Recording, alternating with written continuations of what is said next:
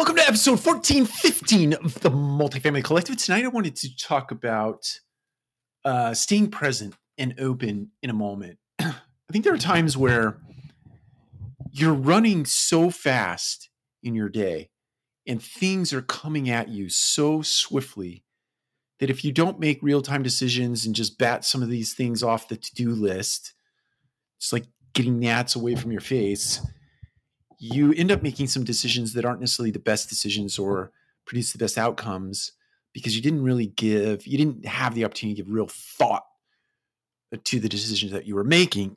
So I do think there is a way to thread that needle in staying present with the decision, even if getting to that moment of presence or being open is just a quick stop.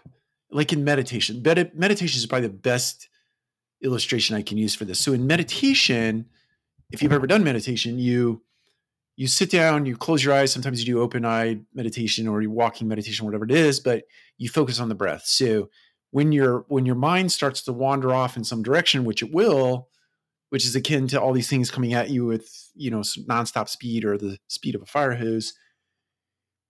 In meditation, when that happens, the rep is that you bring yourself back to the breath. And it's that movement from the mind running down a train of thought, from that point back to the breath is the rep in meditation. So bringing yourself back to a present moment where you can be open.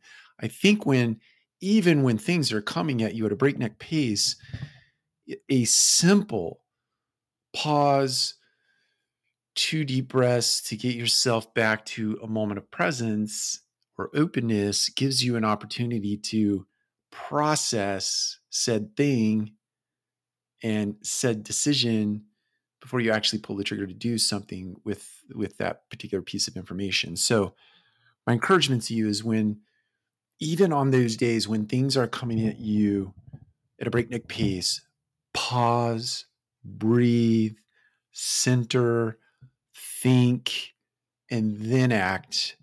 And those outcomes will be much better than doing it the other way around where you're just natural instincts are answering questions. And sometimes you're going to get a lot of stuff right, but there are occasions where you're going to get some stuff wrong. And that some stuff happens to be incredibly big tick things that have real world consequence. So take care. We'll talk to you again soon.